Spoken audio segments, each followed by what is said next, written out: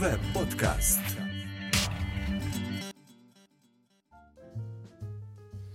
Добрый день, дорогие слушатели. Вы слушаете 23-й выпуск РВПод Кафе. С вами его постоянный, я уже могу сказать четко, ведущий. Это Алексей Васильев и... Валентин Завадский. Да.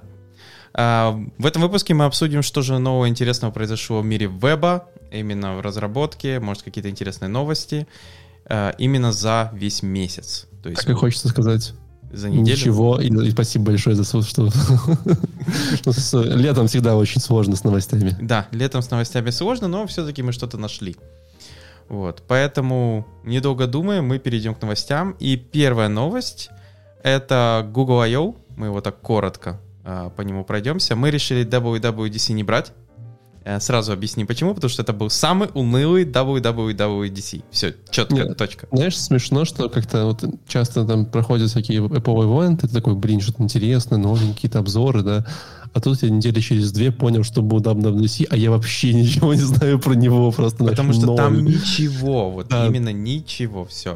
То есть его можно выкрасить и выбросить, поэтому мы его пропустим. У Google хоть что-то интересное произошло.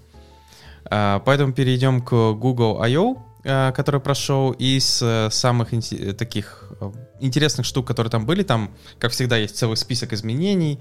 Что-то они сделали с privacy и security, например. Если ты не в курсе, Валентин, у них теперь есть опция, и ты можешь сказать, сколько они обязаны хранить твои данные по геолокации, историю. Или сколько они должны хранить твою историю поиска. То есть ты можешь сказать, что, например, после 30 дней твою очень старую историю поиска они должны автовычищать, то есть зачищать ее. Из серверов Гугла, в смысле, или откуда? Да. То есть именно из твоего аккаунта. То есть в твоем аккаунте есть типа история поиска, в твоем аккаунте есть история геолокации, если ты это разрешил, понятное дело. То есть теперь ты можешь сказать, что у любых этих данных есть какое-то время жизни.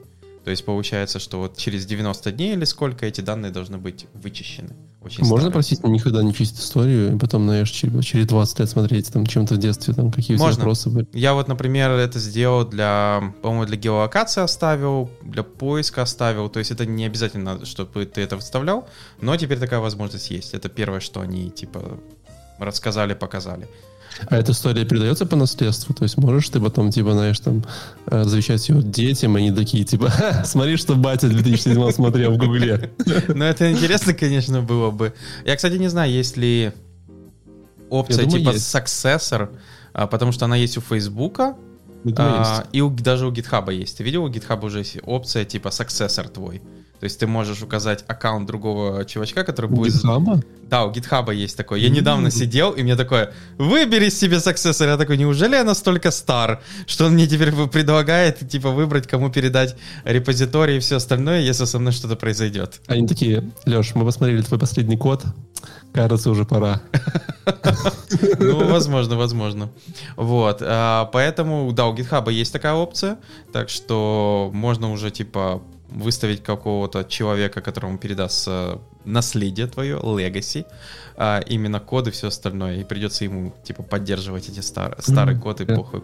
Реально можно, пойду добавлю пару друзей. Ого. Ну, ты доверяешь этим друзьям, а то они потом, я не знаю, там какая-то кнопочка сказать этот человек уже все, и, типа, забрать у него доступ, я не знаю, чтобы потом друзья у тебя так не шутили.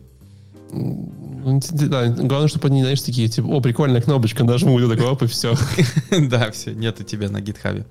Хорошо, вернемся к Google I.O. Следующая штука, которая именно меня впечатлила, это Project Starline. Это, получается, такой себе 3D-generated картинка во время видеосвязи. Который, то есть это специально там, понятное дело, это эффект для глаза, то есть картинка, нет какого-то там лазеров, чего-то остального, это больше похоже как пару проекторов стоят именно в нужной позиции, то есть ты тоже должен сидеть в нужной позиции, и они, получается, показывают эту картинку так, что тебе кажется, что перед тобой объемный человек.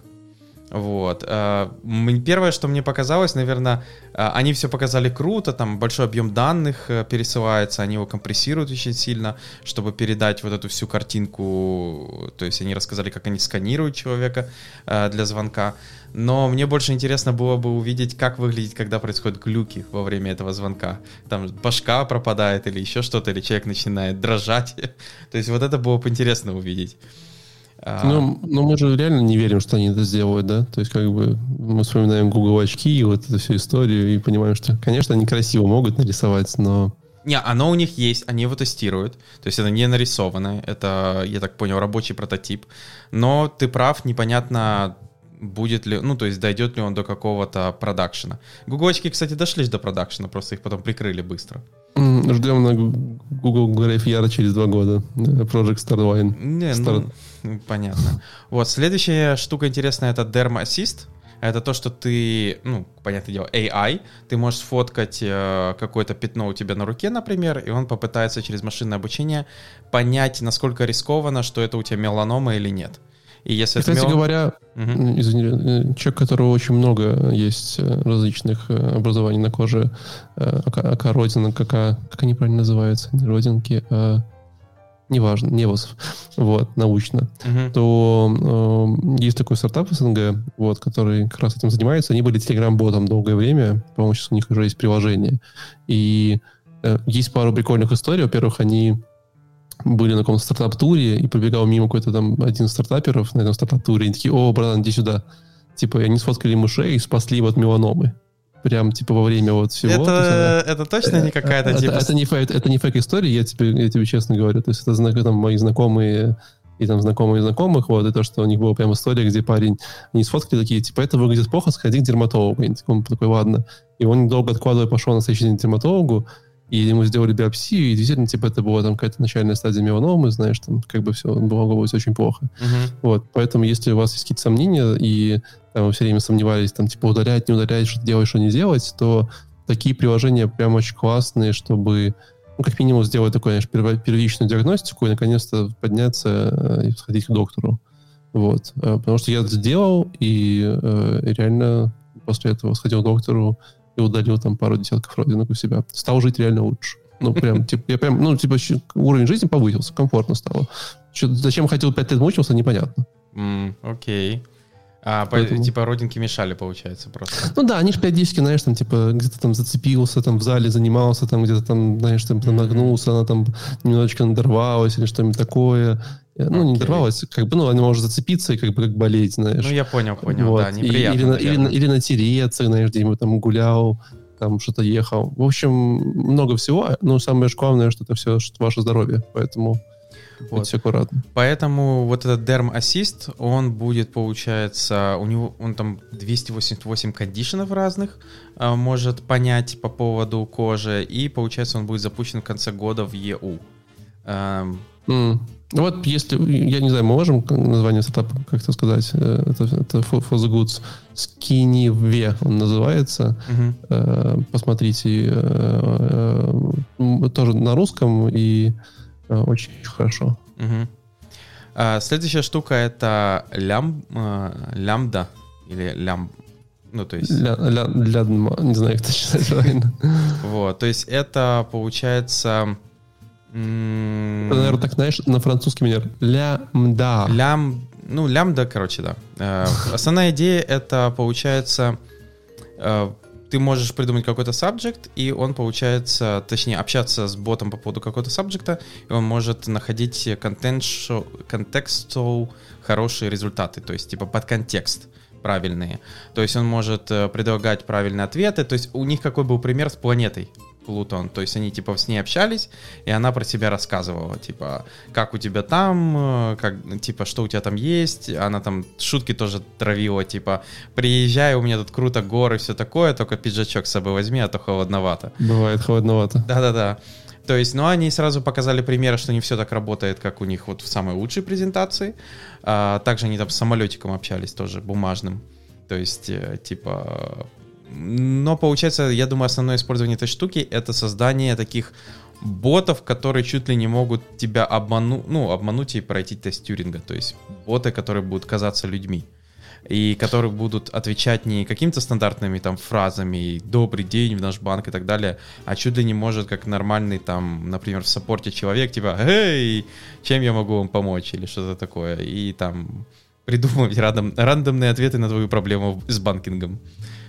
Мне кажется, что, к сожалению, эта технология в конечном итоге значит, применение не в этом, а в том, что тебе будут звонить какие-то странные номера на телефон и предлагать какие-нибудь там открыть банковские карточки, что-нибудь такое. Да, и будут они звучать уже как нормальные люди. Ну, то есть... Самое смешное, что я как-то наблюдал, когда моему тестю на телефон кто-то позвонил, вот, и он с ним разговаривал, и где-то к концу, ну, он долго говорил, как-то отвечал ему, знаешь, что такое. И я такой, типа, что происходит? Да? И как бы он не понимал, что это бот. Угу. Вот, ну, там прям такой, знаешь, был продвинутый. Вот, и получается, что, то есть они будут... И самое интересное, что эта штука, они ее развивают не только на текст, но и на аудио, видео, то есть на другие слои, и получается, это будет умнеть не только просто в текстовом общении, но и, например, уже, как ты прав сказал, будут звонки, возможно, будет даже видеосвязь, тебе будет звонить видеобот, и такой говорит: добрый день. 3D, поэтому использую Starvine сразу. Вот, что у них еще интересно, то есть у них много разных штук, самое главное это Android 12, то есть они там, как всегда, все самое лучшее и крутое, но самое главное то, что они занонсили, это новый дизайн, который назвали Material U. U как Y-O-U, чтобы вы понимали. Да, Material ты Material. Вот. Основная идея это то, что вы можете, получается, кастомизировать разную, то есть палитру, вы можете кастомизировать контраст, вы можете кастомизировать, например, даже там ширину каких-то контролов, там, например, бордеры увеличивать у инпутов и там каких-то, не знаю, чекбоксов. То есть можете, получается, кастомизировать интерфейс под себя. Кто-то, возможно, этим заниматься не будет, то есть может сказать: да ну нафиг, типа, давайте мне дефолтный. Но у них есть интересная такая штука, что вы можете вгрузить туда какую-то любимую фотографию, и материал этот U возьмет оттуда основные палитры цвета, он оттуда их вычленит, и попытается вам сделать интерфейс под эту фотку. Вот как-то вот так. То есть если у тебя есть какая-то любимая картинка, фотка или что-то, ты ее туда вгружаешь, он такой говорит: вот я тебе интерфейс под эту штуку подобрал. Типа, смотри, нравится или нет. Ждем супер ярких розовых кнопок на желтым текстом на фоне. Если этого человека устраивает, почему бы нет? Но зато, знаешь, теперь интерфейс Android у каждого человека может быть четким его личным выражением. То есть, типа, для молодежи, я думаю, это важно, когда ты должен как-то выделяться. Тебе не кажется, что интерфейс — это настолько личная твоя история, что это никто не увидит, кроме тебя? А если это не публично, какая разница? Ну, все равно телефоны иногда там видно через... Они же друг другу видяшки показывают, там, не знаю, в ТикТоке или в Ютубе. Поэтому интерфейс все-таки иногда видно телефоны. Кто-то может сказать: вау! Мне кажется, чехол от телефона в 10 раз дешевле. Окей, да. Тоже вариант. Следующая интересная вещь — это то, что они пофиксили камеру для определенных цветовых, скажем так, не только темной кожи, но и даже от специальных оттенков кожи, а именно проблему именно с балансом белого, потому что, оказывается, именно для людей, у которых не белая кожа, фотографии выходили немножко переосвещенными, неправильными, то есть неправильно, получается, работал алгоритм обработки фотографий. И теперь, получается, он будет это учитывать, то есть с новыми версиями, то есть пикселей это появится сначала, а потом это на всю Android-экосистему, типа накатится. Я так и вижу, как эта фича появилась, знаешь, они, типа, был долгое время ковид, потом они такие: ладно, давайте соберемся командой поужинаем, да. Я такая: давайте сделаем групповую фотку. Ну, давай, типа, сделали такие, потом смотрят, а там нету Джона. Вот. И такие: а где Джон? А Джон такой просто белый сидит такой весь. Такие: кажется, у нас есть баг. Ну, возможно, возможно, так и было. Но они показали, что, типа, знаешь, фотка, типа, делают обыкновенно, и там видно, что участки кожи или переосвещены, или, наоборот, очень темные. То есть, типа, что вот камера не в ту сторону крутит балансы. И, получается, они показали, что они там подкрутили, и теперь она в нужную сторону работает. Но мне действительно интересно, что будет делать камера, когда на фотографии все оттенки, ну, не все оттенки, но какой-то набор оттенков. То есть камера может крутить только в какую-то одну сторону, ей придется выбирать. Кто выйдет на этой фотографии плохо, скажем так. Или белые парнишки из Бронкса, или черные. Ну, типа Бронкса. Того, знаешь, то есть, типа, кто победит. Но помнишь, даже вот этот стандартный прикол было с фотоаппаратом, когда, типа, фотоаппарат наводит на людей, он там, типа, всех лица показывает, а кого-то, типа, лицо у темнокожего вообще не показывает. Да. Это вроде как шутка, но, может, это и не шутка была. Я помню, на каком-то хакатоне ребята делали тоже какое-то такое, типа, приложение, которое что-то там, знаешь, классифицировало. Очень давно было, год 15-й. Вот, и ты подошел ведущий, он такой, у него такая огромная черная борода, знаешь, такой, посмотрел в камеру, там, типа, знаешь, там что-то там, типа, человек 17%, обезьяна 47%, вот такое. Все такие, кажется... Машинное обучение, кто же его знает? Чисто в теории, как бы, если верить в эволюцию Дарвина, то, конечно, он прав. Ну да. Вот так, как говорится, машинное обучение подтвердило, что мы пошли из обезьян, да? Да. А следующая штука — это Tensor. Tensor — это у них, получается, такая машинка, в которую они напихали чипов. Там 4096 чипов, поды, там сотни подов. Все это в одну какую-то железку. У них там что-то 1 эксафлоп. И получается, все это специальная машинка, у которой только одно предназначение — машинное обучение. Больше она ничего не умеет. То есть специализированные чипы. Но они говорят, что благодаря тому, что они сделали именно специализированную железку под это, она на 90% эффективнее работает по электричеству, чем обыкновенный ЦПУ или ГПУ, я так понял. То есть, я думаю, основная эта идея, опять же, они, кстати, очень активно проводили именно стратегию, что они работают над carbon-free системой, то есть у них, например, все дата-центры типа двигаются к 100%, чтобы использовать электричество, которое не производится углем, газом, то есть вот этими ископаемыми, то есть у них там ветряные мельницы, гидроэлектростанции. До сих пор не понимаю, почему газом плохо электричество производить, даже вроде как... Ну, потому что ты его сжигаешь, и он выделяет СО2. И СО2 нагревает атмосферу. Да? Да. Да, особо-то и не выделяет. Там типа настолько ничтожно. Не, но все равно же есть. Тот объем, который, наверное, сжигается, он достаточно высок, чтобы его замечать. Понятное дело, что... знаешь, это очень... Я не знаю, какой объем, надо посмотреть научные данные, да, но типа ты же когда на газу вещи готовишь 2 часа, типа на кухне, явно ничего не происходит с тобой. Не, потому что я ж не в закрытой системе нахожусь, то есть все равно идет обмен воздуха и всего остального, типа, с внешней верно, средой. Да, там, если бы было все очень плохо, то бы голова болела, скорее всего. Не, на самом деле смешно, что газ достаточно экологичный в плане. Уголь, да. А газ... Единственное, только минус газа, он как бы невозобновляемый источник энергии. То есть когда-нибудь он кончится. И это факт. И потом будет какая-нибудь война, знаешь, типа за газ, бензин или что-то еще, или за Теслу.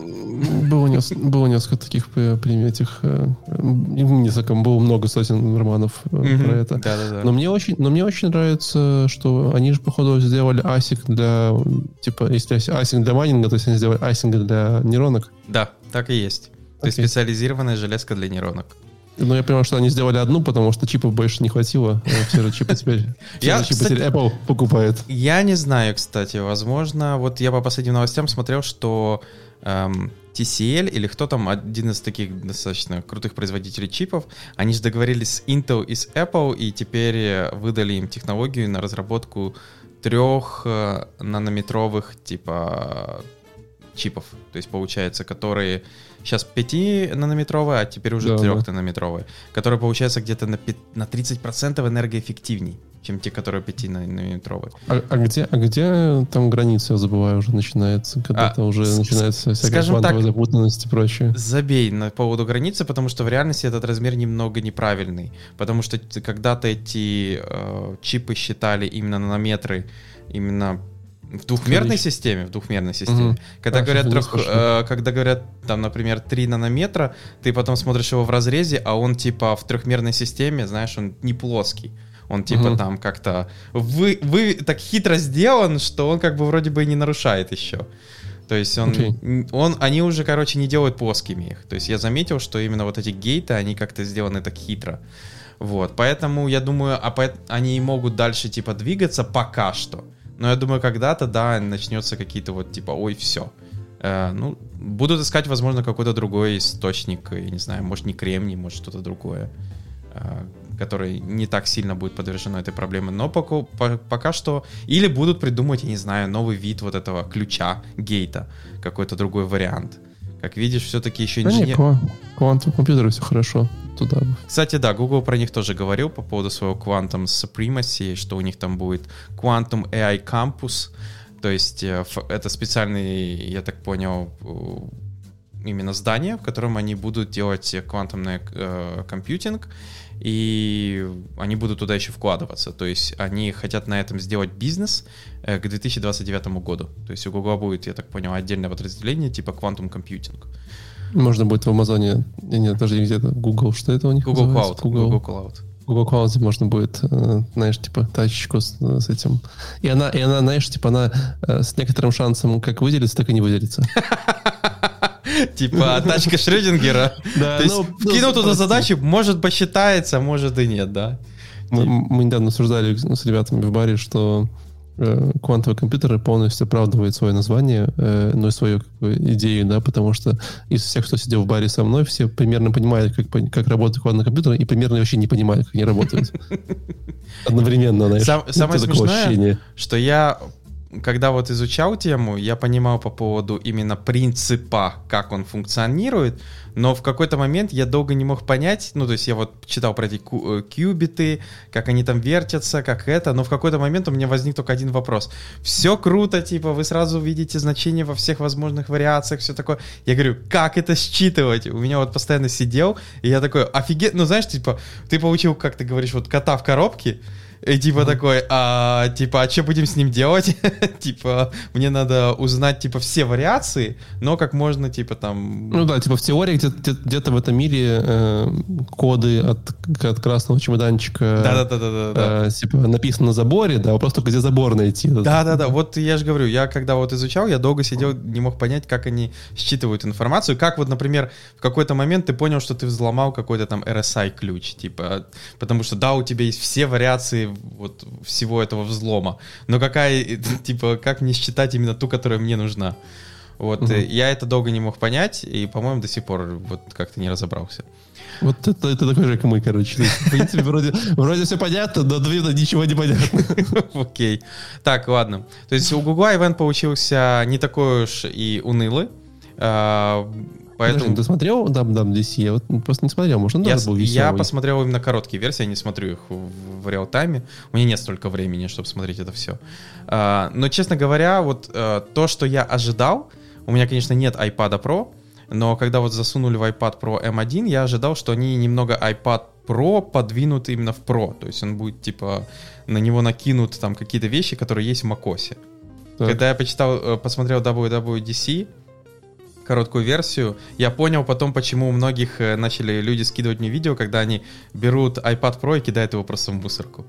То есть я понял в этот момент, потому что они ничего туда почти не добавили. То есть там, знаешь, пока что непонятно. Сплит-экран, все такое, но типа ничего для про-людей. То есть в нем крутой сидит чип M1, но он iPad. Он не полноценная система, и многие показывают, что на нем невозможно полноценно работать. Потому что смешно, что когда я жил у друга какое-то время, у него тоже iPad Pro, и мой MacBook Air, который на M1, который сильно, знаешь, типа, ну, как бы Pro более, наверное, чем iPad. Вот, весит меньше, чем когда он брал iPad с этим с чехлом, знаешь, и мы подтянули их в соседнюю кафешку, и он такой, типа, мы брали такие, реально iPad Pro весит больше, чем твой MacBook Air, типа, черт. Он и по цене, по-моему, дороже. У него экран сильно дороже, он типа там по $2000 стоит вместе с кейсом. Вот. Но у него экран больше все-таки, да, там, по-моему, 15, а тут 13. Но все равно. Ну, такое, я бы не сказал, что это стоит тех денег. Вот. Ладно, заканчиваем с Google I.O. Давай перейдем к новостям по поводу Microsoft. Что расскажешь? Винда. 11-я винда на горизонте. Я уже даже не надеялся. Я думал, что мы теперь будем всю жизнь 10-й, а потом будет 20-й, когда будет 30-й год, получается. Когда вообще вышла 10-я винда? Я уже, честно, не помню. Даже вот тоже тебе не скажу. Сейчас можно, конечно, погуглить. Вот. В 2015 году она вышла. То есть она с нами так давно. Типа это 6 лет уже, да, что-то такое 11-е, ну как бы. В этом плане как-то у macOS, как бы эти релизный цикл два раза в год, да, раз в 2 года, получается. Как-то они тебе так все время, ну, как всегда что-то прикольненькое появляется, да, ты такой 6 лет ждал, ну, забыл уже все. Но, тем не менее, я так и не понял, но похоже, что это очень сильный скорее с точки зрения такого интерфейсного Shift, да? Ну, смотри, получается то, что я так вижу, многие заметили, они взяли наработки с Windows 10X. Для тех, кто не в курсе, Windows 10X это был проект, который был запланирован для поддержки dual-screen девайсов. То есть, когда у тебя два экрана, представь себе какой-нибудь ноутбук, который ты раскрываешь, но вместо клавиатуры у тебя еще один экран, по которому ты можешь или тайпать. Все еще не представляю, типа, как. Ну, вот такая идея, короче. Вот. И получается, у них был этот прототип, и вот в этом прототипе как раз было меню, иконки и все остальное вот посередине, вот эта штука посередине. И получается, я так понял, эти наработки, они... То есть, сам по себе проект Windows 10X был отменен, то есть, все. Но, получается, эти наработки, я так понял, попали в Windows 11. То есть посередине у нас очень напоминает macOS, то есть вот это внизу посередине набор иконок, пусть кнопка там же. Док. Да, док. Да. Но самое интересное, в настройках его можно вернуть в стандартное положение, когда оно слева. То есть там есть настройки. Вот, то есть можно вернуть, как привыкли, называется. Что еще? Появились виджеты. То есть тоже, опять же, очень напоминает iOS, вот Mac. И я думаю, самое главное, что многих, наверное, порадовало, может и нет, это то, что теперь Windows 11 будет нативно запускать Android-приложение. Я, кстати, не уверен. Вот эта вот вся история с нативным запуском Android-приложений, мне никогда ее никто не мог продать. То есть, типа... Я думаю... Каких? Ну, назови их 3 хотя бы, которые ты вот хотел бы запустить. Я тебе объясню. Мы с тобой, наверное, не та группа. Я тебе скажу одно только слово. Геймеры. Я тоже об этом говорил, и мне кажется, что как бы там уже давно все проблемы, если не решены, то уже как бы достаточно неплохо адаптированы, да. То есть какие-то такие типа AAA игры ты играешь, они уже есть на винду и так, и так. Ну и на винду, и на телефон, там все такое. Ну, есть, но все равно, знаешь, как говорится, есть игры, которые только под мобилку, но ты, Матч например... 3? Ну, ты будешь играть на компе в матч 3? Ну, типа, честно. Ну, я не знаю, я не играю в игры, поэтому я же говорю, я не та группа. Но я думаю, есть люди, которые хотят именно, типа, вот эта мобильная игрушка есть только на мобилке, но они хотят контрол, именно иметь клавиатуру, мышку, там, например, потому что им удобней. Как бы вот непонятно. Ну, наверное, но как бы... конечно, сложно это все. Я не понимаю, зачем и куда. Возможно, еще как вариант, например, смотри, вот я сижу, думаю, какое бы приложение я поставил. Например, Twitter клиент, потому что Twitter клиент десктопный отсутствует.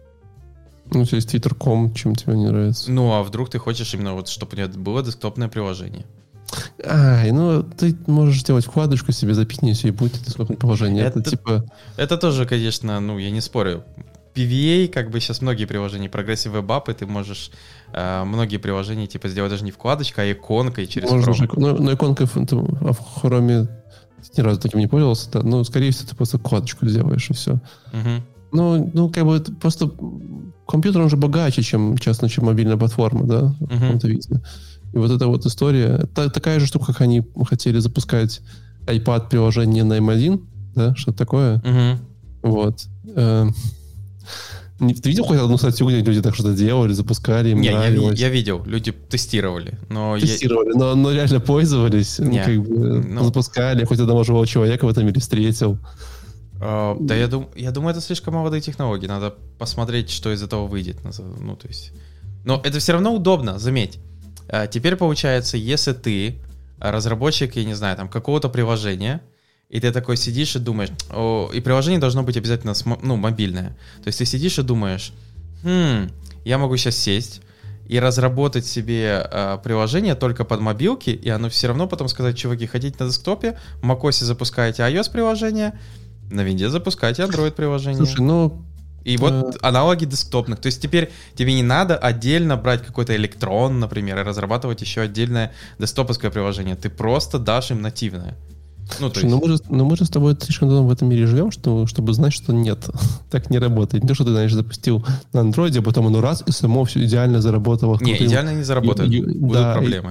И потом ты начинаешь что-то допиливать напильником, потом ты потратишь 4 раза больше времени, чем наплатить. То есть... И знаешь, в чем я вообще сказал, история заключается? Она заключается в том, что кажется, что количество там каких-то приложений, которые ты на телефоне запускаешь, оно сильно уменьшилось для людей. Да? Если раньше там все люди такие, мобильное приложение, там пойду поставлю там местного бара, чего угодно, да, и сейчас даже, может, люди до сих пор их ставят. Но глобально ты ими даже пользуешься очень редко. То есть ты там пользуешься на телефоне мессенджерами, интернет-банком, браузером и 2-3 приложениями сверху. Ну, социалочками, естественно, да? Ну, больше, глобально, чем другим ты больше не пользуешься на телефоне в daily режиме. Ну, в daily у меня вообще, типа, только вот Slack какой-нибудь, потому что мне надо нотификации получать. Сейчас я подумаю, Telegram, Viber, ну, потому что там основные нотификации от всяких сервисов и еще чего-то. Или канал. Ну, банк, интернет. Банк, интернет, да, банкинг точно. Браузер. Но банкинг, это же я туда захожу раз в неделю, не более. Навигатор, если, наверное, каким-то... Карты. Окей, карты, если куда-то двигаюсь неожиданно. Вот когда произошел ковид, карты не особо потребовались, но до ковида, да, карты были нужны. Поэтому все вот эти вот остальные... А это все уже есть так на всех платформах нормально, да? Типа карта есть отлично в браузере, там типа интернет-банк есть в таком же браузере, все уже есть в браузере. Поэтому... Ну, хорошо. То есть, получается, вот новый интерфейс. Они, кстати, сказали, что и про гейминг очень хорошо думают. У них же там теперь будет внутри какой-то Xbox... Xbox штука, что-то с Xbox интеграция. И получается там... Auto HDR. У них появится еще поддержка Auto HDR, HDR мониторов и DirectX 12 Games будет compatible с HDR мониторами. Я, кстати, не знаю, слышал ты ли слухи эти, но они же объявили, что 10-я винда обновляется до 11 for free. Так и есть. Но вроде как, типа, она выходит в конце этого года, а обновиться можно будет в следующем году. То есть ты будешь ждать еще примерно там... Ну, в следующем году будем с тобой еще смотреть, можем ли обновить свою винду или нет. То есть там какая-то очень странная маркетинговая история. Ну, кто его знает. Ну, теперь получается... Ну, все равно круто. То есть это показывает, что у Microsoft, видишь, сместилась мысль именно зарабатывать основные деньги с операционной системой. Теперь для них важнее всякие сервисы поверх этого. А вот знаешь, что самое смешное? Я недавно тут своему товарищу взялся научить его программировать и поставить Ubuntu второй операционной системой. Соответственно, нужно его поставить рядом с виндой, а винда у него была какая-то очень странная, поставлена фиг знает как. Поэтому мне пришлось переставить ему винду. И, соответственно, мне нужно было найти, как сделать ее лицензионной, в смысле купить ключ лицензионный. И, вот если ты хочешь купить лицензионную винду на сайте Microsoft, она все еще стоит $200. Да. Ну, это ты Pro, наверное, покупал. Home стоит 100 баксов. Ну, кому нужен Home? Все же хотят Pro. Вот. И... Ну, ты говоришь, что не зарабатывают. Да, я думаю, зарабатывают $200. Не, я думаю, это не основное. Ну, если они предлагают апдейт бесплатно, то как бы это не является... Апдейт логично, да, но если у тебя нет никакого лицензионного ключа, то как бы что ты будешь делать? Я просто помню времена, они же до этого, если ты вспомнишь, когда все сидели на ломаных Windows 7, то Microsoft в какой-то момент сказала: переходите, пожалуйста, на 10-ку, даже если вы на ломаной винде, мы позволяем вам обновиться бесплатно. Ну, это тоже, думаю, скорее всего, был какой-нибудь Home, и там как-то все очень странно. Ну, я просто помню, я проверил эту штуку, у меня было на виртуалке, скажем так, ломаная для тестирования винда какое-то время. Я ее давно уже не пользовался, я чисто для теста решил, давай попробуем. Все равно виртуалка не жалко, если что-то пойдет не так. Я ее обновил, и там появилась, нормальная лицензионная, 10-ка. Вот.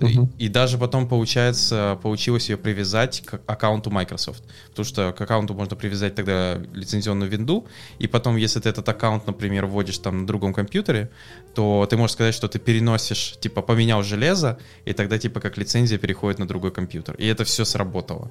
И я сидел такой, и думал, что да, Microsoft, наверное, уже не... Оно еще, наверное, какие-то деньги собирает, но я думаю, не особо...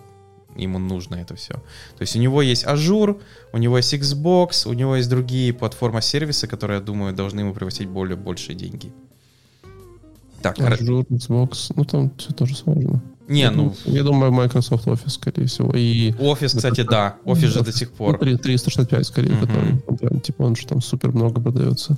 Вот, я же говорю, то есть ему больше, я думаю, вот эти штуки интересуют. Ты не видел эту историю? Как раз мы еще говорим по Microsoft, то что Мы не добавили это в новости, забыли. Amazon собирает альянс против Microsoft. Первый раз слышу. Потому что Microsoft, он очень круто захватывает рынок, потому что он предлагает этот Microsoft 365, в котором есть все, да? Teams, Office, Storage, там типа как бы огромное количество всего-всего. Вот. А в других компаниях нет такого стека. Да, поэтому сейчас даже вот в госштуках пользуются Teams, просто потому что у них нету вариантов, они так купили уже Microsoft лицензию, зачем им там Slack покупать какой-нибудь, да, или какой-нибудь там Google. Ну, логично. Suite, да. Вот, и Amazon собирал альянс на этой неделе против Microsoft. Туда, по-моему, Slack притянул кого-то еще, чтобы типа вот такой же пакет сформировать и предлагать такие же истории с такими же штуками. Так, а что он предложит вместо Office 365? Google Drive? Google Доки, наверное. Может, Google Доки. Типа, да, Google Доки, Slack для мессенджинга, что-то еще такое. Ну, если так подумать, например, у нас в компании уже такой альянс. Мы используем для разработки Amazon, у нас Slack для мессенджинга и G Suite для почты, календарей и как раз вот доков. Ну, это у вас. Ну, видишь, вы просто, на самом деле, вы переплачиваете. Переплачиваете, потому что, собственно говоря, если ты готов был бы страдать с Teams'ами, да, то как бы Slack можно было на Teams заменить, да. Google документы можно было заменить на вот эти вот майкрософтовские все документы. Они реально, Microsoft Office Online называется. Да-да-да. Все как бы на это можно жить, да.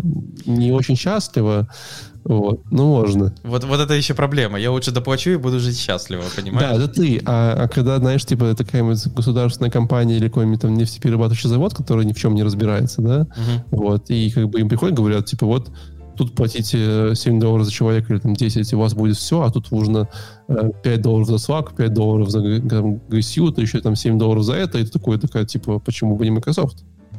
Не, понятное дело, это логично. Ну, то есть, тем более Microsoft еще часто может какие-то скидки дать корпоративным клиентам. Плюс, как бы все знают, что такое Microsoft Office и все остальное. Когда, знаешь, типа, пришли мне документ, и ты человеку присылаешь ссылку на Google документ, а он такой, не-не-не, файликом, пожалуйста. Да, юрист так любит делать всегда, знаешь, они присылают тебе Google, и такой, я обычно конвертирую в Google Doc и кидаю в эту ссылку. Так, хорошо, давай перейдем к следующей новости. Следующая новость у нас это GitHub показал такую интересную штуку, как GitHub Copilot. Это такой себе AI pair programming. Это чтобы в бары девчонок лезть, так понимаю, хотите? Copilot. Copilot, это, не совсем тот. Второй пилот называется. Ну, да, это второй пилот, но в данном случае для парного программирования. То есть вы ставите себе такую программку в ваш эдитор VS Code, например, или, я так понял, еще Atom, и получается у вас появляется такой себе умный автокомплитер. По-моему, это как 9.9, есть подобные у вас продукты. Cloud9, да. Вот который, получается, тоже пытается... Cloud9 это же Nine IDE, если правильно. Да, ну там, я так помню, там тоже есть подобные аналоги. Ну и тут вот GitHub, получается, совместно с OpenAI они взяли всю open source, то есть closed source они не брали, только open source доступный код, и, получается, обучили вот этот AI, и, получается, он пытается помогать тебе как в паре. То есть если вы одинокий программист, вы не работаете в pair-программинге, в компании такого нету, и вам одиноко, то, возможно, это будет ваш, типа, бро. То есть вы его подключаете, и этот бро будет тебе подсказывать, что тут написать. Вот как-то так. Ну, мне кажется, эта история умного линтинга, она уже витает. Это даже не линтинг. Линтинг просто это... То, что говоришь, умный линтинг, это prettifier сейчас. Ты пишешь код, и он пытается его красиво заформатировать сразу. Я имею в виду линтинг, когда ты пишешь, там, типа, там, знаешь, как они там по мере писали, const равно is even, да, и он все такой, is even, я знаю, такой раз ты написал там всю штуку. Ну, получается, да, принцип работы этой штуки, я уже вот ее немного, скажем так, попробовал и даже почитал, как она работает. Первое — это то, что она работает только в одном файле. То есть пока что она не умеет, типа, по другим файлам ходить и понимать связь или понимать контекст. То есть ее основной контекст — это один единственный файл. То есть она по нему работает, и она пытается по названию функции, то есть ты берешь, там, пишешь название функции, def в Ruby, например, какое-то, и она пытается найти в своей памяти, вот в этих всех паблик-кодах, ту, которая тебе подойдет лучше всего, кусочек кода. Понял? То есть она пытается там, типа, если где-то была функция getColor, она такая, наверное, типа, тебе что-то подобное надо. У меня в open source, типа, 20 вариаций getColor или чего-то такого. То есть поэтому они, кстати, один из советов, они предлагают давать meaningful и, типа, хорошие названия функциям, чтобы эта штука как-то правильно работала. Но процентность попадения, то, что тебе требуется, у них где-то 40%. То есть я буду больше угадывать, чем эта штука. Да, ну и плюс они говорят, что да, если вы пишете что-то такое, что еще никогда не писалось и так далее, то, понятное дело, эта штука не сможет ничего тебе нормального подсказать. А если пишешь такое, что когда-то писалось, то это уже заверните в гем? Не, ну в данном случае вот эта штука тебе может в этом подсказать. То есть самое интересное, что многие там, знаешь, сразу пошли шуточки. Один, там, помню, читал одного разработчика, он говорит, типа, ну, поскольку вы тренировали его на GitHub в всем open source, то, говорится, то с большой долей вероятности это такой себе среднячок в паре. Он говорит, это точно не супер крутой чувак, потому что там плохого кода тоже хватает по GitHub. Ну, то есть понял, что он, кстати, да, они сразу говорят, что тот код, который он может предложить, не обязательно должен быть рабочий, потому что сам AI до конца не понимает, рабочий этот код или нет. То есть он может даже, он там Гошку может, например, тебе дать кусок кода, но потом этот код в конце не скомпилируется, и тебе за него надо будет почистить его. Будет смешно, если ты пишешь на Go, он тебе кусочек на PHP вставляет. Там PHP пока что нету. Так что... Ну, не знаю, начнем на TypeScript, допустим. Вот. Но вот такая интересная штука. То есть пишешь там типа markers или что-то такое, и он автоматически подсказывает. Типа get suffix, и он тебе сразу пытается там предугадать, что ты хотел. И у него, кстати, есть... Сразу появляется штука, что если у него есть разные вариации, он говорит тебе следующее, предыдущее и apply, типа принять эту. То есть он даже тебе может подсказать несколько вариаций. Мне кажется, что я когда-то похожей штукой пользовался, как-то она по-другому называлась. Ты от нее сильно устаешь, потому что она все время предлагает какую-то херню, и ты от нее как-то отказываться, это тебе еще больше мешает. И ты никогда не знаешь, предложит она сейчас тебе или не предложит. Тап 9 может. Тап 9? Тап 9 может быть, да. Вот. Да, и как-то вот это все очень, наоборот, мешает. Да, то есть ты как-то... Ты когда пишешь код, а тебе кто-то еще побегает, такой, смотри, может такое? Я такой, нет, типа, хватит. Ну, скажем так, я их чисто ставил для теста, но код пока что я или пишу все-таки в паре, либо пишу сам. Мне особо часто... знаешь, у меня, наоборот, в жизни не хватает, мне бы какая-то штука, которая быстрее мой код конвертанула именно вот в цифровой. Я как, по-моему, знаешь, типа, я медленнее, типа, конвертирую свои мысли, как его, именно пальчиками, ручками. Мне иногда, знаешь, сразу, все, я уже все продумал, в голове вся структура есть, а теперь ее надо натайпать. И вот это, наверное, самое печальное. Да. Ты, знаешь, такая фишка, что ли, когда ты, типа, баг уже в голове решил, откуда ты уже увидел, ишки посчитал, сходил, заварил кофе, уже пофиксил баг в голове, тебе осталось только написать. Ты такой, блин, типа... Во-во-во-во. Ты даже причем помнишь эти строчки кода, где она должна, может быть, да, типа, где-то, скорее всего, лежит. Вот мне бы эту проблему больше решить. Какой-то, знаешь, нейроинтерфейс, это надо к этому сходить, Маску, у него же как раз там нейролинк есть, и попросить его, чувак, дай побыстрее, мне бы как бы, чтобы я компьютеру команды давал намного быстрее, потому что я тормознутее, чем мой мозг. Мне вообще желательно, чтобы люди сразу твои мысли слышали, а не надо было подкасты писательным языком говорить. Сразу просто... все понял сразу, знаешь, все понятно. Переговорил, да? Открыл сразу, знаешь, подкаст, сразу все понял и закрыл, типа, все, как бы... Главное, чтобы потом лишнее не залетело, или потом какая-нибудь SQL-инъекция, понимаешь? Ну, не важно, нормально. Так, поживем. Окей. Поэтому штука интересная для тех, кто интересуется, записывайтесь, пробуйте. Хотя, если вы пробовали это Type 9 или Type 9, то, возможно, это вот похоже, что-то похожее. Как сказал, есть определенные ограничения в одном файле, подсказывает в основном по функциям то, что я проверил. И если вам это нравится, используйте. Но Валентин уже сказал, что ему мешает, и я сказал, что вообще не вижу в этом смысла. Тем более у меня редко бывают такие случаи, когда вот надо писать опять тот же код, который кто-то писал еще до меня. У меня в основном код всегда какая-то фигня невероятная. То есть даже скопировать неоткуда. Если вам такое нравится, мы не осуждаем. Да. Почему? Пусть пользуются. Ну, скажем так, я это вижу... У меня даже когда-то была мысль сделать такой продукт, типа как виртуальная пара. То есть виртуальная... То есть вот эти варианты, это как раз оно и есть. Поссорился с женой, в смысле? Ну, не совсем. Виртуальная пара в программировании. То есть получается какой-то... Но у меня еще была мысль, круто было бы, если бы там можно было выбирать характер, типа, знаешь, типа European programmer, а потом Russian programmer, он тебе там прессует постоянно, говорит, ну и говно ты тут пишешь. Вот что-то подобное там, знаешь. И водкой обливает. Да-да-да. Ну, я имею в виду, что там более суровый ревью производит твоего кода и так далее. То есть есть там какой-то light режим и типа режим hard. Типа, когда ты готов терпеть, но он тебе поможет сделать твой код более, типа, жестким и все такое. То есть получается, чтобы, например, разработчик не просто, вот как тут в Tab 9, он просто подсказывает, это типа умный автокомплит, а он, получается, вот как ты сказал, это, наверное, было больше как вариация умного линтера, который, и даже не линтера, а ревьюера, который сразу, пока ты пишешь код, его ревью бы говорил тебе, не, вот тут ошибка, тут неправильно, тут бы я тебя вообще выгнал, и так далее. То есть вот подобного, представь себе, это типа скрепка на стероидах. Что-то типа того. Ну, видишь, сложно в общем виде такое сделать, скорее всего. Да, я понимаю, потому что... Еще, как обычно, надо сделать эту фичу завтра, и тут как бы уже все. Вот, да. Поэтому перейдем к следующей новости.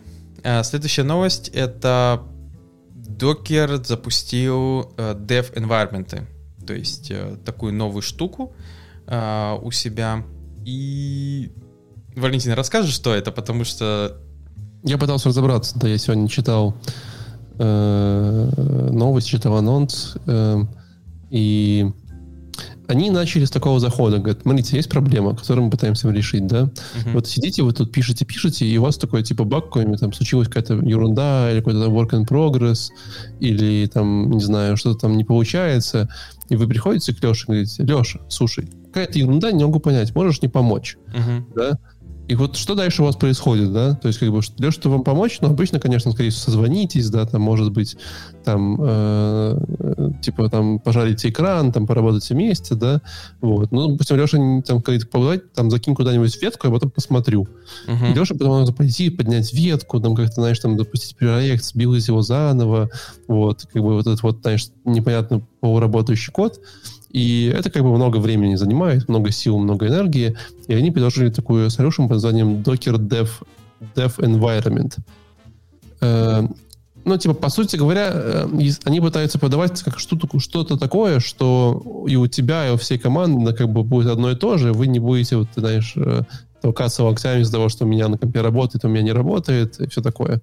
Да? Но Docker, в принципе, эту проблему уже решает в каком-то виде. На самом деле, уже до этого решал, да? То есть не толкаться локтями, что у тебя работает, что у тебя не работает. Ну, я так понял, тут основная идея, что это интеграция этого процесса в Git. То есть теперь да, там есть... Но не то чтобы в Git, да? То есть как они показывали это на демо-видео, пока что я не нашел больше информации, чем статья и видео. То, что ты как бы спускаешь такой dev environment, в какой-то момент времени ты можешь этот dev environment как бы нажать кнопочкой «пошарить», и пошарить какому-нибудь там другому тиммемберу. Вот. По сути, когда ты шаришь его, все, что происходит, они просто берут то, что вот у тебя есть сейчас в твоем докер-контейнере, там, environment, код, да, который ты написал, они из этого делают имидж, заливают на Docker Hub, да, и ты просто этот имидж шаришь. И, соответственно, другой человек просто возьмет этот имидж, скачает, запустит уже в том же стейте, такой, в тот снапшот, который ты уже сделал, он может его запустить у себя на машине. То есть ему не нужно будет как бы взять, знаешь, ветку, что-то поднять, запустить, прям вот все целиком. Но на практике не уверен, насколько это там хороший solution, потому что не очень много людей используют прям докер на маке.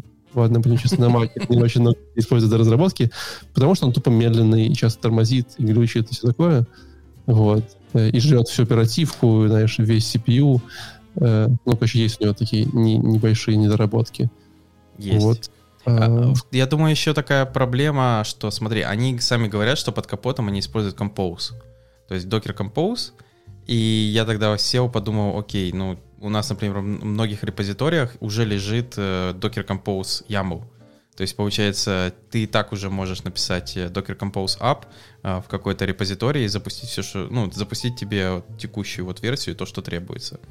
Ну, по сути, это это логика, построенная поверх Docker Compose. То есть это Dev Environment, это Docker Compose, из которого они делают image. И шарят его. То есть вот И это, я так понял, его, основной прикол. Да. Потому что они говорят, вот переключение между бранчами, вам же надо переключить код, все такое, вот. А они говорят, вот ты в гите переключаешь бранч, и мы типа собираем вот новую, версию. Я так понял, версию имеется в виду, переключает бранч и пушит его типа там в тот Docker Hub, и потом я могу тебе сбросить типа недоработанная версия какого-то там вот этого имиджа, и ты ее распакуешь и увидишь, что там что-то не работает.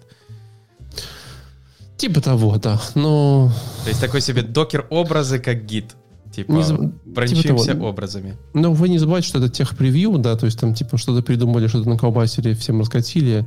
Не уверен, сколько это здесь, кстати, в докере на Linux, потому что это похоже только на докер десктоп Mac и винды. Угу. Вот так. Или есть докер десктоп на Ubuntu. Я вот ни разу его не видел, кстати говоря. К сожалению, не смогу тебя подтвердить или опровергнуть. То есть... Вроде есть. Нет, есть. Нету. Docker Desktop for Mac and Windows есть, а Docker Desktop for Ubuntu нету. Нет, это реально. Вот. Но что еще больше подтверждает мою теорию? Типа, зачем? Ну да, то есть, получается, Linux сразу выкинули. Такой, вы не нужны. Да, ну или им придется ручками тянуть этот просто докер-образ обыкновенным докер-пул.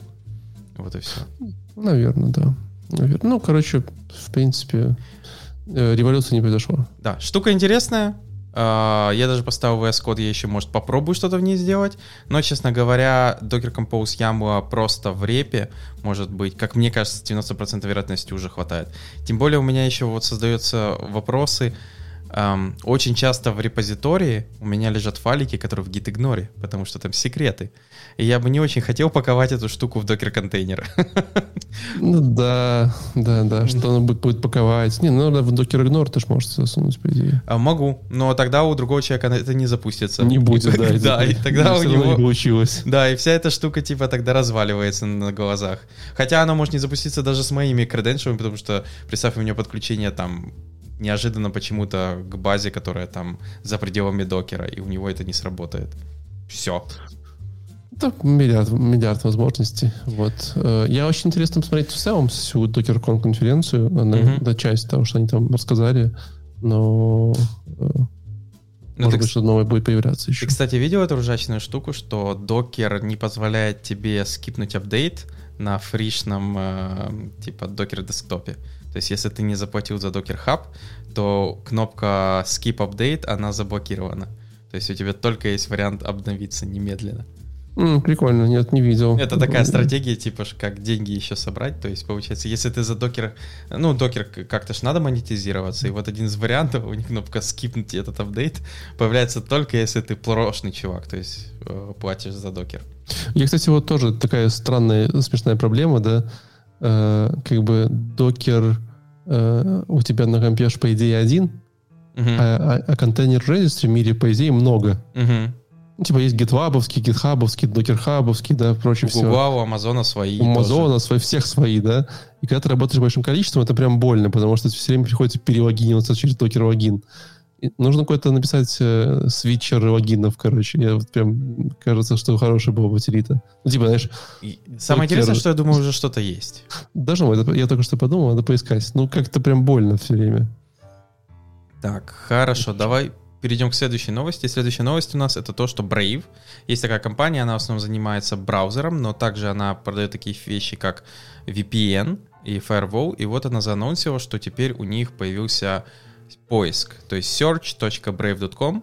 В основном, чем занимается компания, она за privacy, то есть у нее, ну, там, типа, за безопасность, поэтому у нее есть вот этот Chromium-based браузер, который, типа, вас не трекает, не собирает какой-то лишней информации, пытается отрезать, чтобы сайты тоже не собирали подобную информацию. Также, получается, VPN, который тоже, понятное дело, ради privacy и всего основного. И, получается, вот теперь есть поиск, который тоже не должен по твоему поиску трекать тебя, искать какую-то, ну, то есть передавать информацию типа там Google, Microsoft или еще другим поисковикам. Под капотом, я так понял, они юзают свой индексер, но... А деньги где не берут? Вот всегда у меня вопрос возникает тут. То есть у них есть Зарабатывают отдельно причем. Privacy Presenting Brave AD, Brave News, то есть и VPN это за деньги. То есть есть у них такая штука Brave Ads. Это... То есть свои рекламы пускают. Да, своя. Не трекают, но рекламу все равно пускают. Да, но у них есть своя платформа. Потом есть у них Brave News. Тебе не кажется, что это странно? Чего? Ну, то есть... Ну, типа, мы как бы вас не трекаем, рекламу не показываем, но показываем на свою. Не, ну... Это... У них все-таки реклама какая-то со своим, типа, там, privacy подходом. То есть... И потому что гораздо более интересная история вторая, которая... То есть, вот эта неделя, этот месяц был немножечко богат анонсами новых поисковых систем. Угу. И вот эта вот вторая штука Nivea, да, которую я называю Nivea, но на самом деле Nivea, короче, которая сделана бывшими выпускниками Гугла, которые там 25 лет работали, которые сделали, по сути говоря, Google, причем даже визуально похож на Google, но по подписке. То есть ты платишь, по-моему, $5. Да. $5, и тогда он будет, типа... Да. Вот это для меня понятный социальный контракт, да? Типа, я не хочу, чтобы меня трекали, ничего показывали рекламу, плачу $5, поехали. Ты подожди. Потом окажется, что $5 недостаточно, они все равно будут тебя как-то трекать и показывать рекламу, но меньше. А если вообще хочешь удалить, то они могут там начать ценник Я поднимать. уйду, и они грозятся. Типа, ничего страшного, пойду в Google обратно. Ну, я тебе просто... Скажем так, я смотрю сейчас, по-моему, еще есть же вот этот поисковик Sky, утка или как там она называется? DuckDuckGo. DuckDuckGo, он же тоже, по-моему, трекингом не занимается. Вроде как официально нет. Угу. То есть, получается, сейчас хватает. Хватает. Ну, получается...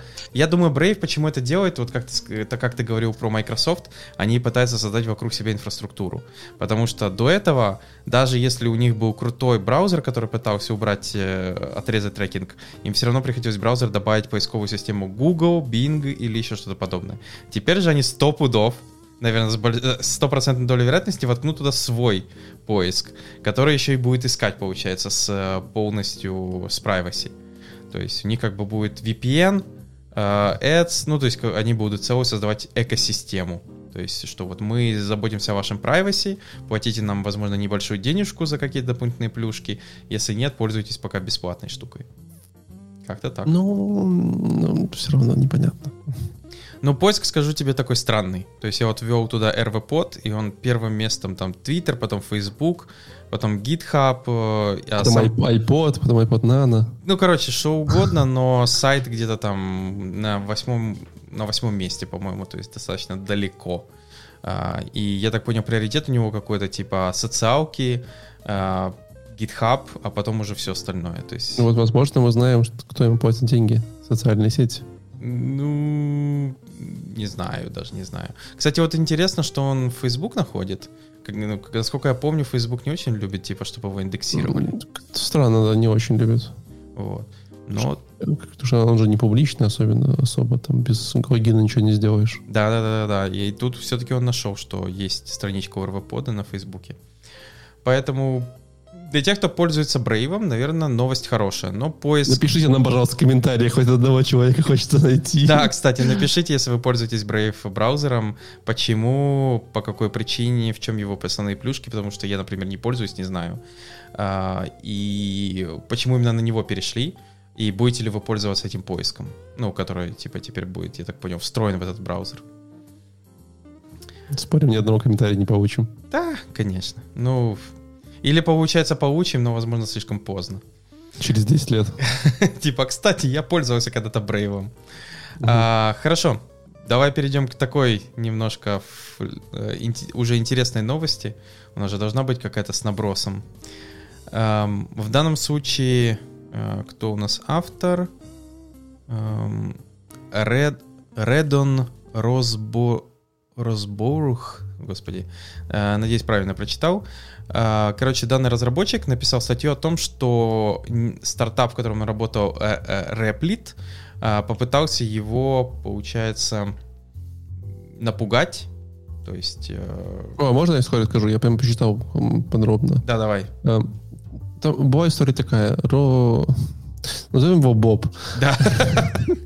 Ну, его звать Рейден. Рейден, он какое-то время давно был стажером в таком стартапе под названием Replit. Replit, если вы не знаете, это такая онлайн-запускалка проектов IDE, онлайн IDE, там, да, с такими докерами. Довольно прикольная, интересная штука, очень крутая для образования. Я на самом деле какое-то долгое время такие вещи не ценил, да, есть такие вот там, не знаю, run.js, который может запустить там JavaScript тебе в приложении, да, или там какие-нибудь такие реплиты и онлайн-штуки, я такой, зачем это все? Ну, просто идешь в консоль и запускаешь. Тут недавно начал студентов учить и понимаю, типа, насколько, понимаешь, большая проблема им там создать файл, написать там код и его запустить в терминале. Это же прям типа ужас, да, это как бы, ну, это же как в космос Теслу запустить, примерно, такого же уровня сложности. Вот. Поэтому Replit очень крутой в этом плане для обучения. И короче, он какое-то время давно работал в этом Replit, потом ушел. Вот. И неожиданно на выходных у него возникла такая интересная идея о том, как бы, почему бы мне бы не взять и не попробовать запустить огромное количество всех языков программирования в браузере. Вот. Ну, как бы стало интересно, да, то есть мы там вот в Replit смотрели, запускали там какие-то там, знаешь, Ruby, PHP стандартные, да, а могу я запустить какой-нибудь Lisp или там, не знаю, Erlang или там, не знаю, Cabol, вот что-нибудь такое.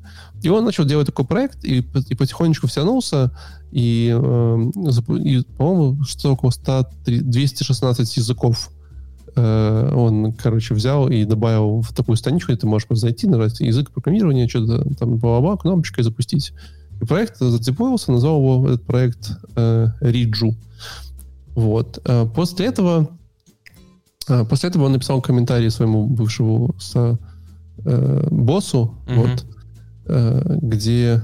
Точнее, не так, они как-то писали ему какие-то письма с апдейтами, вот, типа он читал их там, знаешь, ньюсы, и они написали, что вот мы там добавили какую-то такую штуку, и он написал им письмо, типа, о, ребят, классно, я тут работал над каким-то своим проектом, вот, и вот, типа, там было интересно, вот там добавил там, 216 языков. Вот, на что ему написали, типа, чуваки, о, прикольно, типа, класс, выглядит довольно забавно, вот, и вообще, типа, там, приходи там работать, типа, мы тебя скучаем. Ну, типа, пытались его захайрить. Вот, на что он сказал, типа, не, я тут работаю, вот. А потом чувак ему через какое-то время, там, через, там, условно, час написал опять письмо, говорит, типа, я посмотрел поближе на твой код, и, типа, это вообще, как бы, очень, там, disappointing, типа, очень похоже на клон Реплита, вот, это очень, это такая фраза, это ощущается очень неэтично и странно, потому что ты с нами работал, я вижу, что ты там какие-то решения, которые принимал в этом коде, принимал у нас, ну, вот, в своем коде в open source. И там прям целая такая прям детективная история. Что Рейден просил? Типа, а в чем проблема? Как бы, какие штуки как бы ты видишь, что я там переиспользовал и так далее. На что ему его босс сказал, что типа, я вижу, что такой-то клон, бла-бла-бла. Но кажется, что вот это вот самая неприятная была часть, где он говорит в конечном итоге, что, типа, к счастью, мы сейчас большая компания, которая получила 100 миллионов инвестиций, поэтому как бы мы готовы платить за большие деньги крутым адвокатам, если мы заставим тебя убрать этот код из там open source и задеплоить, поэтому, пожалуйста, убери его. Вот. И на что Рейден, собственно говоря, его убрал и написал эту историю в Hacker News, если я правильно помню. Да, в Hacker News. Именно туда скинул. Да, где Hacker News, там как бы началась эта история. Они... Короче, в общем, там прям целая, опять же, там, да, история, что они там написали Hacker News, пришел чувак извиняться, сказал, что он там, в общем, не прав, позвонили ему, там решили этот проект вроде как обратно поднять, но уже там осадочек остался, хотя ложки не нашлись, ну и вот, в общем, все. И... Короче, вроде как история разрешилась, но так с душком, да? И тут интересный вопрос, конечно же, это кто был прав? Да, то есть, с одной стороны, как бы можно понять Рейдена, да, потому что, как бы, ну, он просто такой миленький парень, писал свой open source проект, знаешь, типа, добавлял языки, ничего такого, да. С другой стороны, можно понять босса, который, как бы, ну, видишь, что их стажер, который у них там, они там, знаешь, показывали какие-то ему свой код, там, написал такой же клон и выложил в open source бесплатно. Да, но получается, ты же понимаешь, он не скопировал код, то есть он как бы взял идею и переимплементил ее. То есть возьмем... Ну, это то же самое, что... Ну, это же представь, самое, в принципе. что Twitter придет, ты напишешь аналог Твиттера, и Твиттер придет и такой скажет, туши его, это типа точно похоже на нас. Слушай, ну если ты работал в Твиттере 15 лет и напишешь аналог Твиттера, да, то, ну, как бы не знаю. А почему? Я видел сотни вариантов, ну, не сотни, это я так преувеличил, много вариантов, когда типа история чуваков, которые пошли в какой-то стартап. И говорят, мы сидели там в каком-то компании, видели у них вот эту проблему, поэтому решили уйти, и типа мы знали, что вот эту проблему надо решить, и мы сделали стартап для решения этой проблемы. Да, но они видели проблему, но они не видели решения этой проблемы и решили, типа, сделать такое решение, когда ушли. Ну, они часто бывает такое, они видят это решение, но оно не очень хорошее, у них есть свое видение, и они решают его сделать отдельно.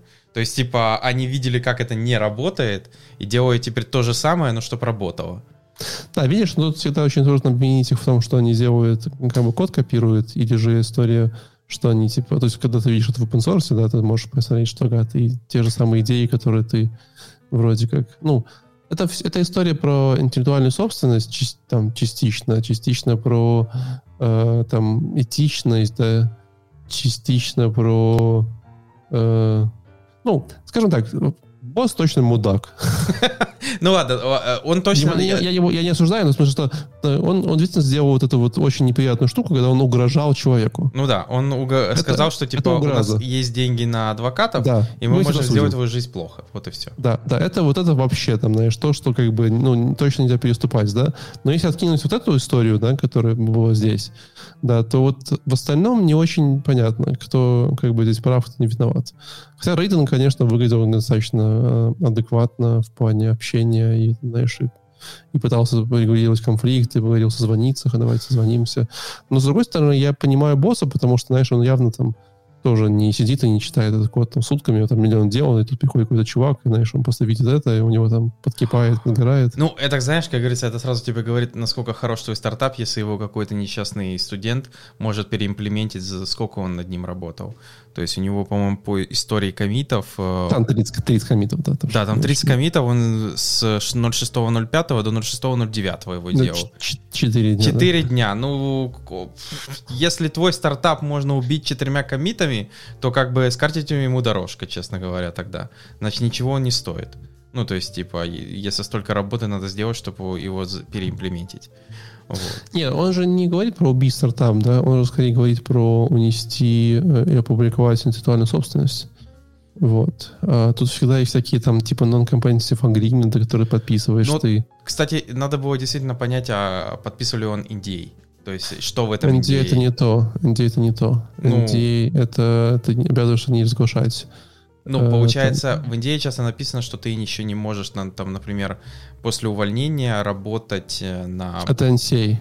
Ну, окей. То есть вот подобные штуки, когда ты подписываешь, там же сказано, что ты не можешь разрабатывать или работать на смежных, ну, точнее, вот, если ты там работал, не знаю, в каком-нибудь стартапе, который занимается посылкой писем, то ты не можешь год работать в стартапах, который занимается посылкой писем или что-то связано с электронной почтой. Ну, то есть типа такого. Ну, именно напрямую связано.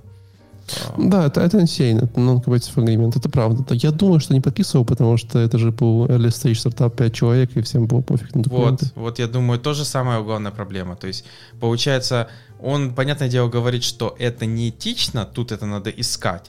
Но юридически, получается, если тот ничего не подписывал, он ничего не нарушил. Он сделал все правильно. Ну, юридически. Ну, юридически это не всегда же, как говорится, по-пацански. Угу. Ну вот мне, кстати, интересно, что бы ты сделал, вот представим ситуацию, ты работаешь в продукте, допустим, какой-нибудь Grammarly, вот, который занимается, типа, вот это коррекцией языка английского. И в какой-то момент ты понимаешь... Ты знаешь, у тебя появляется типа понимание, что вот можно тут провести правильно нейроночку сделать, сюда добавить, тут немножко подложить, и, по-моему, твоя нейронка будет в 10 раз быстрее и в 100 раз точнее. И ты чисто в свободное время, потому что это же как бы идея, это proof of concept, ты долбашишь и неожиданно типа выходишь на какой-то продукт и делаешь его, скажем так, open source. То есть, типа, понятное дело, что ты у не тебя... имеешь права так делать, конечно. То есть ты считаешь, что это уже неправильно? Ты не имеешь права так делать, потому что ты взял как бы то, что... Но ты не брал код, который именно есть в этой компании. У тебя есть только наработанные знания. Ну, не то чтобы знания, да, это как бы все-таки идеи... То есть, ну, как бы выложить в open source без согласия как бы работодателя точно неэтично. Да, вот, как минимум, хотя бы пойти, когда тебя смотрите, вот такая штука, что вы думаете на этот счет, да, вот, и обсудить детали. Но, то есть, не имеешь ли ты права так делать, идеи... Ну, код — это же всего лишь код, да, это очень сложно. Вообще, как бы, если мы говорим про юридические особенности, да. Окей, а допустим, вот как ситуация у этого паренька. Он же работал в Рэпле, только в 19-м, 20-м он уже не работал там. То есть, допустим, у тебя такая ситуация, ты работал в каком-то стартапе, получил там какие-то знания, то есть я не говорю, что ты унес оттуда с собой код, то есть, допустим, даже кода тебя не допускали, но ты понял, как работает внутренняя кухня и на основе чего это построено. И в какой-то момент, через год тебя осенило, и ты пишешь в 100 раз круче и решил его сделать open source. То есть, как ты думаешь, этически это неправильно, потому что ты губишь тот стартап, который ты работал год назад? Или типа с тебя взятки гладкие, потому что ты же не своровал какой-то код, ты просто написал что-то круче, лучше и новее? Смотри, я думаю, что я не говорю, что ты здесь губишь стартап, это какой-то вообще там типа, ну ты его не погубишь объективным причинам, да, стартап — это не код, который там можно использовать, и он тут бесплатно, там платно, поэтому там, где бесплатно. Редко такая история, да, как бы какой там уровень суппорта у стартапа, расскажи мне, пожалуйста, какой у них SLA у стартапа. Для бизнеса это вообще как бы херня полная. Вот. Поэтому в этом плане нет. Тут, скорее всего, история вот именно в том, что ты почему-то, по своему мнению, какой-то там, как бы, ну, скажем так, рассекретиваешь технологии, какие-то идеи, да? Вот. Но тут уже, как бы, наверное, ситуация каждая очень индивидуальна. Вот. Я думаю... Сложный вопрос. Вопрос реально сложный, да. То есть, как бы, что считать интеллектуальной собственностью, является ли идея, там, да, является ли дизайн системы интеллектуальной собственностью? Это, ну вот, недавно, если непонятно. вспомнить Google против, кто у нас, Oracle, то Google уже в конце победил и сказал, что API, да, API не является интеллектуальной. Значит, и набросок. Потому что он открытый для всех, он и так открытый. Понимаешь? То есть, типа, API открытый, а вот, типа, как имплементируются внутри, там, типа, вещи, уже вопрос, да? То есть... Ну, я считаю, что, например, идея, она, наверное, вот знаешь, есть это понятие, вот я даже не помню, как на русский перевести, tangible, with tangible results, типа, с каким, то есть, результаты должны быть не то что осязаемые, но, то есть, типа, идея должна быть построена еще вот, имея что пощупать. Назовем это так, грубо. То есть, если у тебя, вот, представь, ты приходишь там к какому-нибудь своему директору по разработке и говоришь: чувак, я тут делаю open source стартап, я не знаю, он там будет пирожки продавать. Типа, и он такой: в 2010 году у меня была такая идея, мы с тобой когда бухали, про это говорили. Ты меня украл эту идею. И ты такой: ты вообще нормальный, типа, ты ничего не заимплементил. У тебя ни пока нету, ни proof of concept, у тебя просто какая-то бешеная была мысля. Типа, оно не принадлежит тебе. Ну, понимаешь? Не, все верно, идея ничего не стоит, это правда. То есть, типа, я могу такие генерить по 40 вещей, 40 штук за вечер. Вопрос, что... да, ну вот, допустим, архитектура системы, да? Я не думаю, что это может... Вот мне кажется, это не может быть, ну, типа, защищено архитектурой системы. Я думаю, что она может быть защищена очень, очень неплохо. Это достаточно такая осязаемая интеллектуальная собственность. Это очень трудно доказуемо, что, типа, ну, знаешь, как бы... Ты понимаешь, вот. Архитектура, то, что я видел, те архитектуры систем, которые существуют, они все равно построены по каким-то шаблонам, уже существующим. И получается, ты потом не можешь мне прийти и сказать: вот, тут похожа архитектура. Я ее разработал, там, используя те же книжки, по которым ты свою строил. То есть, типа, может, у тебя там вместо Redis Memcache, но, типа, архитектура та же. То есть, ну, нет. Да, но это мы сейчас говорим про архитектуру систему как с точки зрения, знаешь, там, типа, такой, а я говорю именно, знаешь, что внутри, там, знаешь, как бы классы, взаимосвязи, какие-то такие вещи. Опять же, MVC, MVP, вот эти все штуки, они являются, типа, то, что ты можешь сказать, что это принадлежит мне, и больше никто это не может юзать? Конечно, нет. Все. Ну, то есть, я считаю, то же самое с другой архитектурой. Но мы можем идти глубже, да, и там сказать, типа, вот если ты там... Ну, короче, вопрос копирования и уникальности очень сложный. Я думаю, что тут мы тут с тобой не разберемся. Да, я думаю, мы сейчас будем спорить. Обсуждать команда юристов пару лет, типа, открытых дебатов, дискуссий, только тогда еще можно. Google, по-моему, 40 сколько? 10 лет судились по поводу... Ну, долго, да. Да, то есть они по поводу только несчастной опишки сколько судились. Но это было важно, потому что в Америке прецедентное право. То есть теперь, получается, мы знаем, как быстрее решить подобные дела. И мы теперь знаем, что опишка, она не может быть интеллектуальной собственностью. Все, это fair use. То есть то же самое, я считаю, с архитектурой и со всем остальным. Это fair use. То есть, ну, знаешь, как говорится, мне даже немного, например, не нравится, как поступает Disney. То есть Disney, например, берет... Это уже не код, понятное дело. Disney берет, например, из паблик-домена какие-то вещи, которые доступны всем, поверх этого строит что-то свое, но у них теперь есть вот, типа, поверх своего они уже, типа, делают, что это принадлежит нам, никто это не может реиспользовать, и они же пытаются продлить время жизни этого патента, то есть не патента, а того, что им принадлежит. Например, Микки Маус до сих пор не может попасть в паблик-домен из-за того, что они постоянно продлевают срок его, типа, что он принадлежит им, как приватная собственность. И мне кажется, это тупо, потому что вы берете паблик, то есть вы берете то, что принадлежит всем, то есть, но я не спорю, вы создали что-то свое, но получается, вы как бы его не отдаете после этого. То есть вы пытаетесь как можно дольше за него держаться. Вот. Ну, бабу ребятам приносит он. Я не спорю, но мне, честно, нравится право, когда тебе говорят, окей, если что-то изобрел как изобретатель, вот мы дали тебе там до конца твоей жизни, ты можешь этим, ну, то есть это твое, и там плюс какое-то время, там, например, там 10 лет, 20 лет после твоей смерти. Все. Дальше паблик-домен это принадлежит всему человечеству. Вот. А вот эта попытка, а это уже типа глупая корпоративная машина, как мне кажется, то есть попытка выжимкой бабла. Вот. И из-за этого, кстати, страдаем. Потому что многие также вот разработки, документы, это ж не только с фильмами, музыкой, со всем остальным происходит. Это даже с научными работами, которые не могут попасть в паблик-домен. Потому что большая корпорация, типа, платила этому ученому деньги, значит, это ее работа, и она не собирается их никому отдавать. Все. И, получается, новые разработки тормозятся. Короче, я за open source, коротко говоря. И я считаю, что вроде бы как он, уйдя с этой компании, то есть он работал в 19-м и сейчас делал эту штуку в 21-м, ничего особого не нарушил. Потому что он действительно может доказать, что он никакого кода не скопировал. Да, возможно, он взял идею, но я считаю, опять же, что нормальный бы продукт сказал бы, ну окей, прикольно, молодец, или там даже, возможно, сказал бы, давай к нам еще. Вот, но не... Понятное дело, не в такой манере, типа, что когда как ты мог, я на тебя в суд подам, точнее, будем с тобой судиться, и мы, понятное дело, победим. Это плохо. То есть... Наверное, да. Ну, вроде как поругались, статьи написали. Я, с другой стороны, не уверен, знаешь, насколько этично публиковать частные письма, как сделал это Рейден. Ну, а как он по-другому покажет ситуацию, как она выглядит? Ну, то есть, типа... Да, но согласись, что, типа, личные переписки без согласия, с другой стороны, тоже не очень этичная история.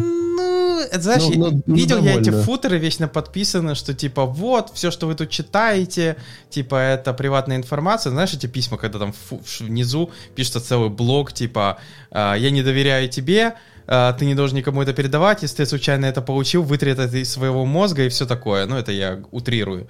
Но там вот подобная штука. И я потом даже искал legal информацию, типа, насколько это легальная штука, там было четко написано, это ничего не имеет значения. Если ты получил это письмо, ты можешь с ним делать все, что хочешь.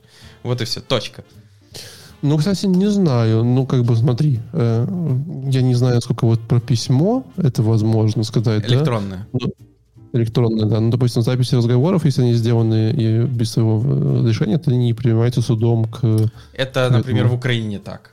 Не, во всем мире так. Нет, в другом мире нормально, это является типа доказательством. Нет, то что? Как раз вот в Украине они могут приниматься, скорее всего, сведению, а вот в Америке, если там типа человек, это была скрытая съемка или скрытая аудиозапись без участия, без давления другой стороны, то суд не принимает их ко всему. Первый раз такое Да, слышу. да, Я почему-то конечно. думал наоборот. То есть это Нет. является доказательством. Нет, ну как ты будешь доказывать историю? Наверное, в каких-то крайних случаях криминальных кейсов, там, вот, но в целом, как бы, ну, там, если мы говорим какие-то хозяйственные суды, Мгм. вот, то нет, аудиозаписи не являются. Странно. Окей. Ну, скажем так, кстати, вот то, что вот это Рейден ему не понравилось, что он вроде бы как тот публично замял эту тему, его босс, но получается он все равно не получил, типа, Да, скажем, не полноценные за всё. изменения, да. Потому что тот же его обвинял, что типа там он украл паблик API, он там какой-то типа еще какие-то вещи, что он betrayed his trust и так далее. То есть там типа дофигища было. Короче, его босс действительно, как ты прав, не очень хороший босс. Хорошо, что он там не работает. Я думаю, это самое главное. Босс больше там не работает тоже, я думаю. Да не, я думаю, такие еще будут работать. Но это, кстати, я вот тоже заметил, что часто люди уходят из компаний именно из-за плохих боссов. То есть не потому, что компания какая-то, а именно плохой босс. И как... Это правда. Да. Ну, это все новости на сегодня. Этот месяц. Да, на этот месяц. Поэтому подписывайтесь на РВПод, подписывайтесь на РВПод Кафе, даже подписывайтесь тут на YouTube, чтобы получать нотификации про новые выпуски. И на этом у нас все. Спасибо, что слушаете. Пишите комментарии. Если вы используете Tab 9 или, например, вот эти штуки автоматически Braid. тоже, да, пожалуйста, Copilot, пишите нам. Нам просто будет интересно, если вы пользователь подобных систем, насколько оно вам помогает или нет. А если вы пишете в Cloud9, пишите нам автоматические комментарии. Да, тоже сойдет. На этом все. Спасибо вам. Всем пока. Всем пока.